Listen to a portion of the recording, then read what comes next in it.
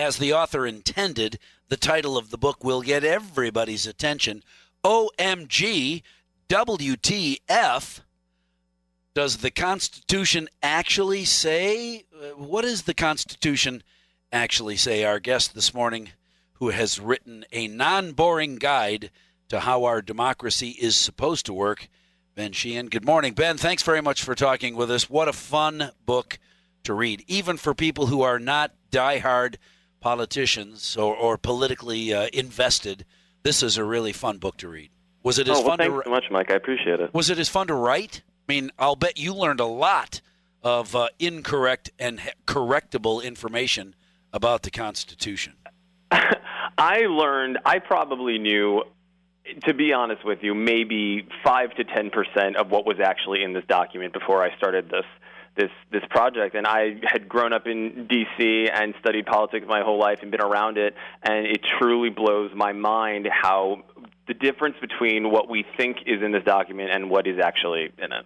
All right, so then rather than ask specific questions and have you be thinking, oh, man, you should have asked me about this other thing, talk to us, tell us about the most surprising things you learned about what the Constitution says and what people actually think it says. Sure. So I'll start with what is particularly relevant right now. Elections are vastly run at the state level, and everything from the times, places, and manner of how we vote, and it's really up to our state legislatures and our states to decide. And we're seeing that play out with vote by mail versus where you can register online or in person, who can vote. And that's really the most interesting thing I learned, is that the Constitution doesn't say at all who can and can't vote specifically. It largely leaves it up to the states, and Congress can override those state laws. They can make or alter those regulations, but it really is a state level decision. We also don't have the constitutional right to vote for president. Our states just let us vote for president, and that's how they determine the electors. But for the first 100 years of this country, states would just pick the electors themselves, and people didn't have any say in it. Ordinary citizens didn't have a say.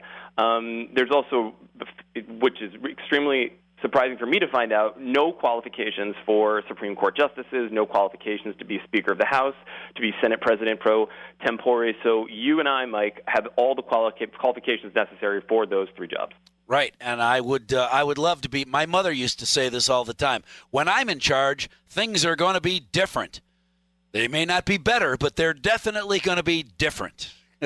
She just hated the way business worked in many cases. Right. Well, I think we see so much partisanship and gridlock in Congress, and it really is. I'd say probably my biggest takeaway from this book is how much our government is supposed to be run by the legislature. So I'm sure at times I would have rather had your mom as Speaker of the House, and if she was able to get a majority of representatives to vote for her, she would have had that job. Are politicians hiding behind what the general public thinks the Constitution says in the cases of not doing their job? Absolutely. I really think that there is, it goes back to the fact that we largely have stopped teaching civics in many regards. In the 1950s and 60s, you had classes like civics and American government and U.S. history and foundations of democracy, required in many, many states. And today, it's gotten to the point where only 8 states require a year of civics or government education at some point between kindergarten and 12th grade. And we've seen heavy cuts in the last 18 years. So we really have an ignorant, or I should say uninformed, citizenry and population. And I do think that politicians take advantage of that so that we can't hold them to account, because we pay their salaries, we pay their benefits, we pay their expenses. They work for us. And if we don't know how their job works, then it's hard for us to know if they're doing a good job at it. Is it fair to pile on the left when saying that they want to keep the general public in the dark, that the left wants to be the party of we'll just take care of you, sit down, be quiet, we've got your back, don't ask any questions, we'll give you what you need, and that's all there is to it? Is it fair to blame the left for all of that? Well, I think it's fair to blame both parties, and I'm not just saying that. I what I found so fascinating about this is I came into this, I really tried my very best to write this without any sort of bent whatsoever, and anytime I shared my opinion, it was very clearly under a header that said IMO, in my opinion. But I came away from this being a much more independent-minded voter than I was before, and I realized how much political parties have kind of become bank accounts, shared bank accounts for their candidates. The platforms change, and it's really, the Constitution was written at a time where there were no political parties. You supported, we were pro-administration for George Washington, anti-administration. It was 4 years after the Constitution that political parties came into effect. So I do think that for their own purposes, both parties capitalize on our ignorance. But what I really hope is that we read this document and know what it says, because we have to get back to thinking that all of these people who are serving in fancy jobs in Congress, at the end of the day, they work for us. Well, but all these people today are working for us, understanding how today's morals run the world. This Constitution was written by a bunch of old white guys, wealthy white guys who are slave owners, and they don't know diddly squat about how the world should be. So the Constitution should be a living document that gets changed all the time to live up to the way we think today. I have heard that over and over in the last couple of months. Is that accurate? Should the Constitution be altered? Well, you're correct in saying that it was, a group of 55 white guys, some in their 20s, some as old as 80, writing this document, and about half of them were slave owners. And it was a debate very much at the convention what to do with slavery, and it isn't mentioned by name until the 13th Amendment in 1865, but it is referred to indirectly 3 times throughout the document. But this was a point of controversy. This wasn't, it wasn't 100% written by slave owners.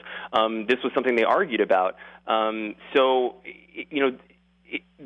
see this play out in the notes from the convention, and I just think that we have this skewed understanding of the amendments process, because the Constitution is supposed to be changed. I mean, all of Article 5 tells us how to propose and ratify amendments, and I think about this conversation between James Madison and Thomas Jefferson, and Jefferson wasn't at the convention. He didn't sign the Constitution. He wasn't involved, but he thought that the Constitution should be changed every 19 years, at like a brand new Constitution, because he thought it was like having a coat that fit you as a child, expect it to fit you as an adult.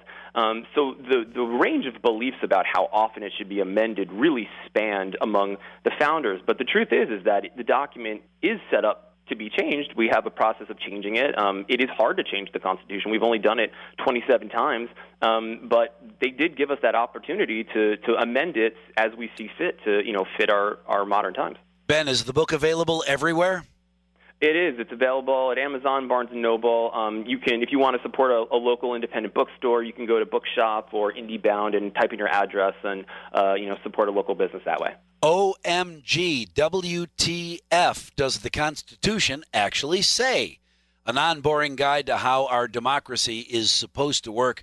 Author Ben Sheehan, our guest on La Crosse Talk. The book is quite funny and very helpful, and there will be lots of times that even those of you who know politics will say, really? I didn't know that.